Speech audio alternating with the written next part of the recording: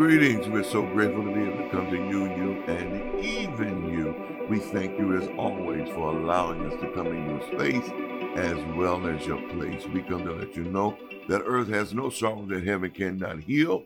And one thing that we want you to do if you haven't done it all week, and that is to lift up your head, O ye gates, and be ye lifted up, ye everlasting door, and know with assurance that the King of glory shall come in. We're so grateful, amen, as always, to be able to sit at this wonderful table, amen, just to talk for a few minutes with you about your consciousness and about the word of the Almighty. Sure. As always, we're so grateful to have with us, and that is our co-host, none other than Elder Leonard Scott Jr. It's a pleasure to be here with both you and Elder Candace.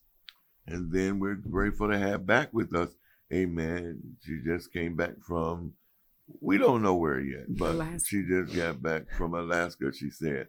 Amen. And with your consciousness, you have the privilege to go wherever you choose. Mm-hmm. Amen. But we're so grateful to have with us none other than our second co-host, Elder Candace Jean Marion. Good morning. Happy Sabbath to you both. Happy Sabbath. Amen. I tell you, I have really been thinking so much. Well, the Spirit has really been talking, amen, about the stand on the word, the stand in the word, and to not compromise no matter what, no matter when, no matter where, and no matter who, you know, and all week long, amen, for most of you, you know, we're in this 150-day revival, and we have made it to our 53rd day, amen, and we are excited about that. Not that we're counting them, but we're excited, and there's so much word that has been brought through this temple, amen. It's not the revival that we jump and shout and scream and holler. And believe you me, I love all of that. Amen. But there comes a point in time that we've got to hear the word. Amen. And then be doers of the word. Sure. Amen. And the thing that keeps coming to me this week, the Spirit keeps dropping in my spirit, is that there will be a great falling away. Amen. And I really begin to ponder that, amen, as my grandmother would say. In my mind, amen, amen, as an old saying, ponder, amen, about the great falling away. And the great falling away doesn't mean that you're just going to be taken out of the house of prayer, but your consciousness, your thoughts, your pride, your offenses, and all of that will become tools that will cause you to fall away from the work and the will of the Father. What do you think about that, Elder Scott? I think it's true, and I think you said the great falling away process is already happening, you know, before our eyes. Yes. The great falling away, and it's not just the falling away of, I would say, the building, you know, it's the falling away of the people, because you need people. It's like stated yesterday, the building has the Spirit of Yahweh in it, or supposed to have the Spirit of Yahweh in it, but it's the people that's supposed to accept that Spirit, the Spirit of Yahweh. So the great falling away is the people falling away from the word. I totally agree. So you got to have the right shepherd, the right righteous shepherd, the right leader, in order to train the people in the way they were supposed to go. You know, if you don't have that, then the people are always going to be scattered. And that's the falling away. It's the scattering of the sheep, and the sheep are scattered. They want to know, they want to learn. But if you ain't got if you don't have a teacher, or somebody's going to teach the truth, or they teach half truths, then that's going to confuse the people. And that's what's happening. It's confused. The people are confused, which loses them. So that's my opinion on it. Amen. Elder, I totally agree with what Elder, when you was talking, I was thinking the same thing. Without a leader, it's the people, and a lot is put on the leader. The thing is, you are the anointed one. So it's up to the leader to lead the people. And really the truth is, and what I've learned and heard even before the revival, but really in the revival, the leader does not have time to go and run after the people that are lost and that are choosing to fall away. That doesn't mean not reach for them. I do think we should reach for them, but if you go run after them, then you have left the fold too in your consciousness. So the falling away, I just pray that I stay connected. Right now, I am connected, and I just pray that I continue to stay in that consciousness. It is so many ways that can cause and does cause the falling away. And one is something that you all have preached in this revival, and we hear it over and over again. And I wonder, has anybody stopped to say, why is this word keep coming back? And that is humility. Mm-hmm. Amen. And it's coming back for a reason, because unless we are fully humble in our spirit, we become offended in so many ways. And what is this about the fighting in the church? Amen. I know there's been a lot of things that go on in the church. Amen. But when the church now is turning to physical combat among and with each other, even preachers with preachers, I saw that on my Facebook timeline, and that kind of blew me away. I looked to see if this was just a joke or something like that, and then I really saw that it was really real events. Amen. And my heart, I can't say my heart was shocked, or I can't even say that my heart dropped, because when the Father is not in it, amen, it becomes open game. Yeah. Amen. And no, I'm not judging the church, but when you compare the church to the word, there's got to be, somebody's got to see that that the church, not we, the church has fallen from this move. Yes, you know, and when I saw that's something. What do y'all have to say about that? Well, you saying it is falling away, and the thing is, it's people within the churches, I believe, that's falling away that does not want that, but they don't have the leadership, or where else do they go if they don't know, another place? So they have to deal with it. And when they get fed up and don't want to deal with it and stop going to church, then that's when all of the church hurt happen. I can't go because they're just like the world, or the staying home and the bedside churches and, ministries and things like that. And so it's so many ways to fall away. And those videos are true, and they're not like years ago. They're current.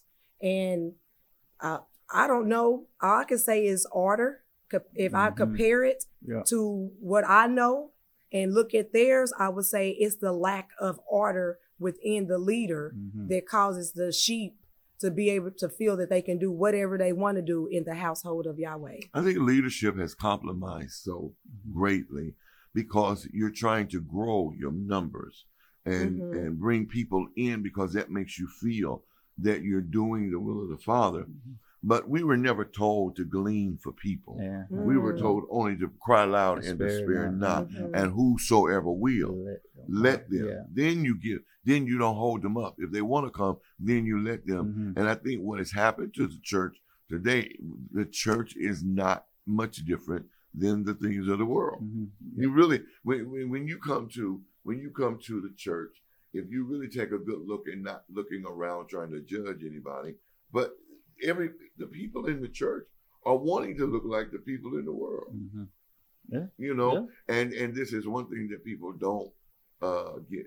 I mean, they may not like me saying, but when we don't put the psychedelic lights, do they call it psychedelic anymore? That's a throwback, but I know what you mean. Black it's lights, a throwback disco, word, but I know what you mean. Disco lights. Disco is way throwback. That's a throwback too, but I know what y'all mean. The lights is moving. Strobe lights, I know what y'all mean. I know what y'all mean. We call them strobe lights too. Amen.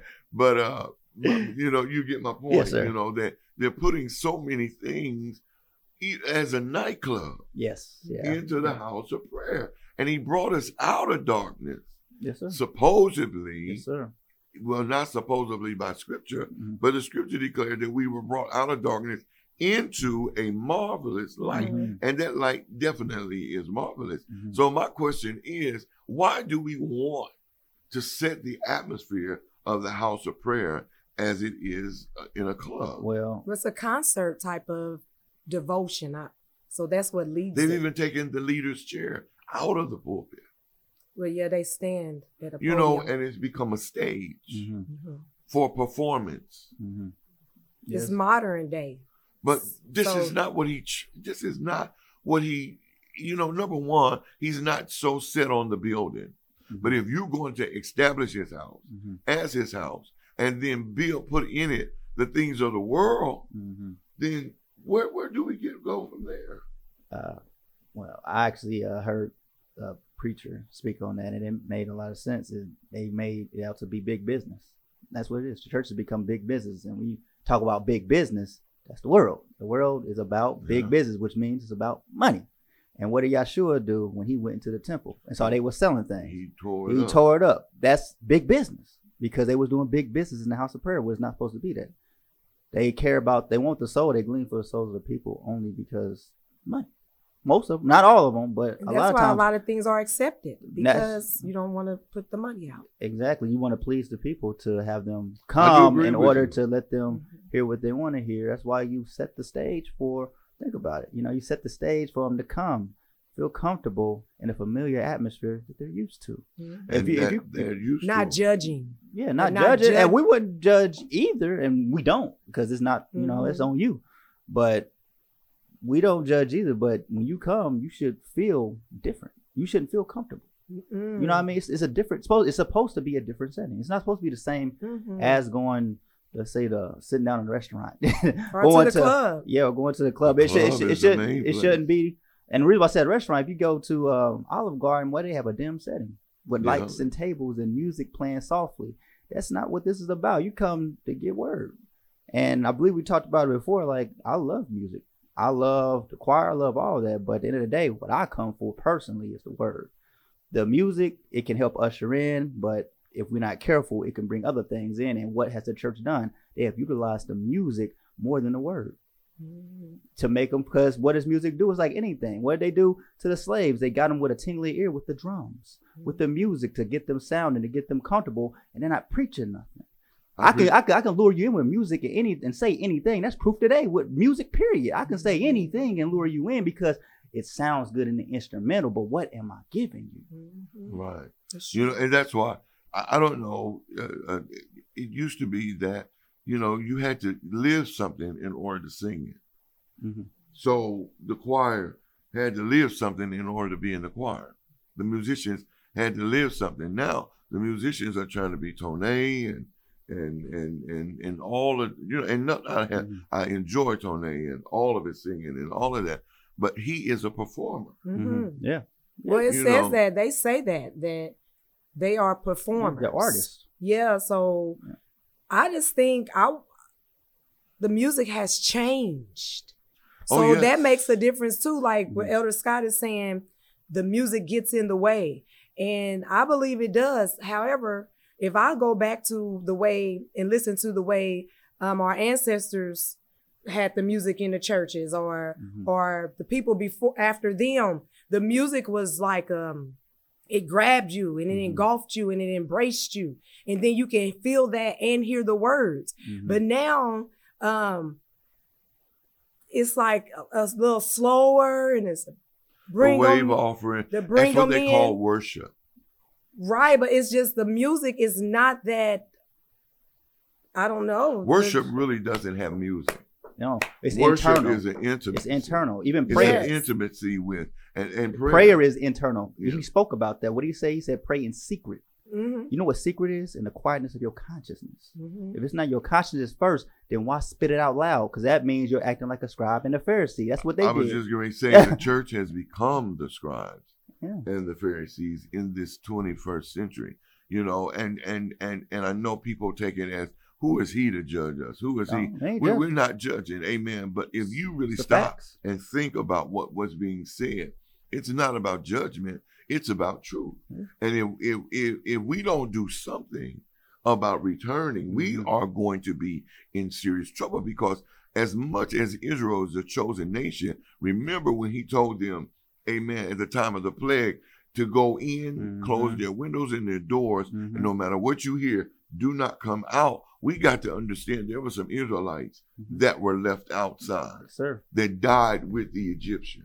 That didn't believe. They didn't believe. They were just procrastinators. They were hard-headed. They were stubborn. They believed, but in their way. And they said, well, this man, Moses, can't tell us what to do. And that's the same thing that goes on now. And go back to the leadership part of it. The leadership, amen, the music only changed because leadership allowed it. That's true. Think about it. If you the leader, you control what goes on under your leadership. That's true. Yeah, that's true. Or supposed to. You know, and if you give consent for it, then it enters in. Then the problem is when it becomes more than you consented for, then you have a problem getting it out. Yeah. When you let it in and you give it a platform, then when it does what it came to do originally, then you have to fight hard to remove it. Yeah. Well, when one see that it's working for the other one in this particular way, then you move in that, okay, that's working for them. That's working for them. So then that's where the word modern becomes. Because modern is not just set on one particular year, but things change. Things change. So now they move to this. This is modern now. That's old. It was good and we had a good time with that, but now this is what's new. This is what's new. It's always something that's new, and then it changes and it changes. And in my eyes, in my understanding, that's what's wrong. That's what happened to the church. And what we're doing is we haven't modernized anything because our leader is not telling us what to do. Our leader is not demanding that we keep drums and organs and all of this, but he is demanding the law. And with the law comes order, and with order comes discipline, and discipline is obedience. And so where we may be looked at as we're not modern, we're modern. We just haven't modern not for as the flesh and the man way, but we're sticking with what the word says, and that's the law and the prophet. I think that I won't even, maybe so moderate, but I think they more so say brainwash. Oh, for us? Yes. I think. Well, I've come to lean towards that being okay. I believe that they use that term more than moderate.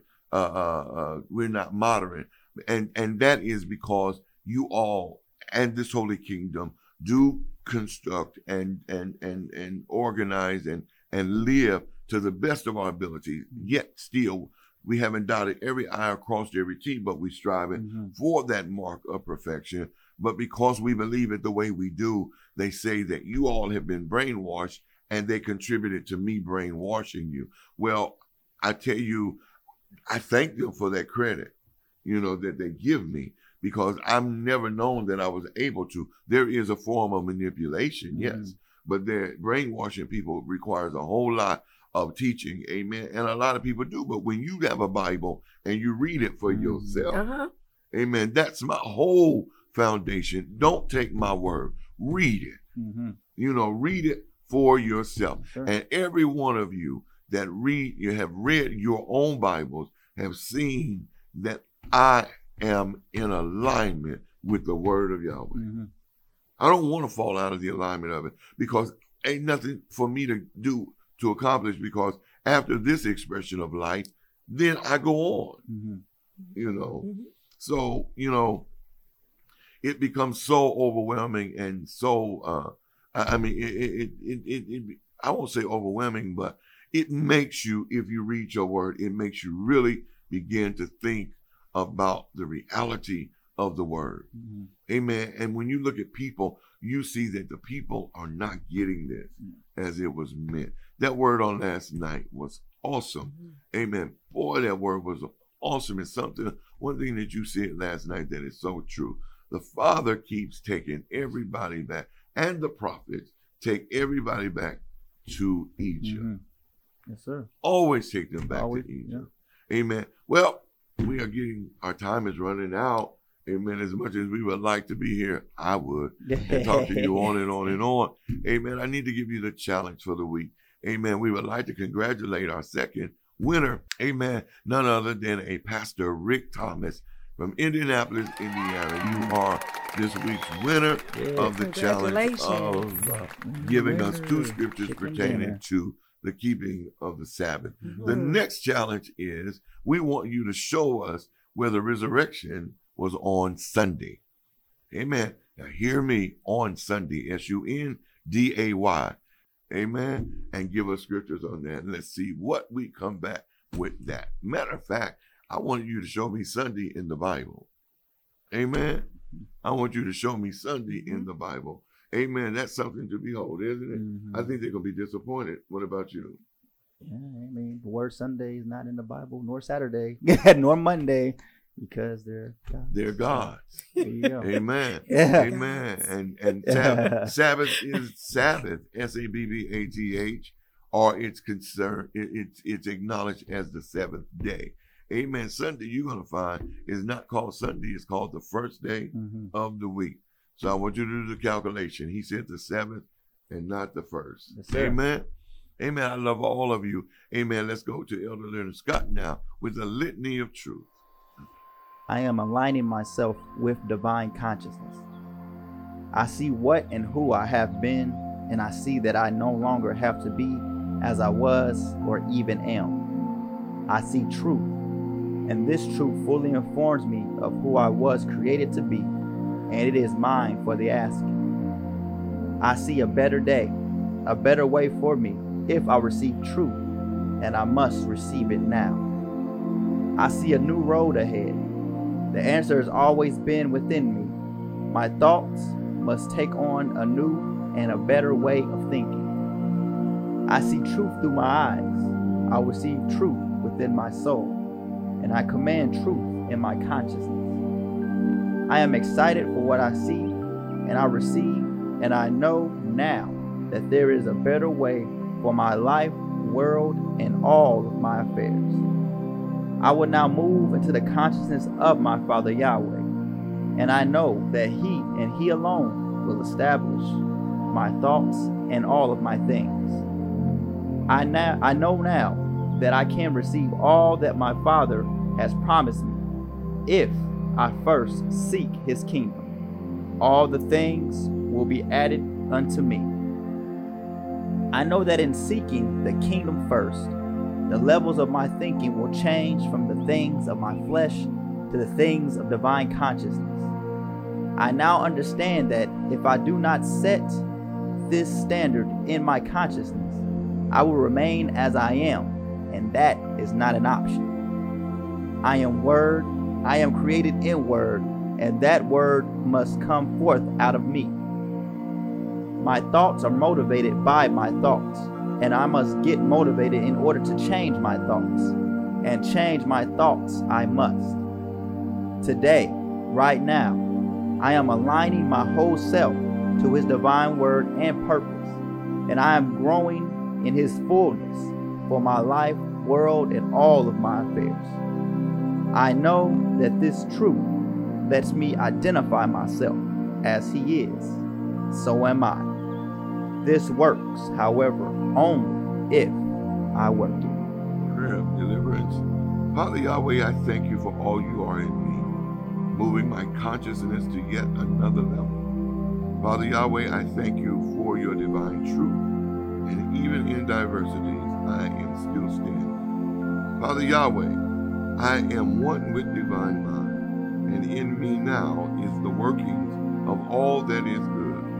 Father Yahweh, I see in my consciousness a clear path to love, peace, and understanding. Father Yahweh, I am excited for the things you have brought me through, for what I am moving through even right now, and the things that is to come. Father Yahweh, my whole being says yes to your divine will and your divine ways for my life, world, and all of my affairs.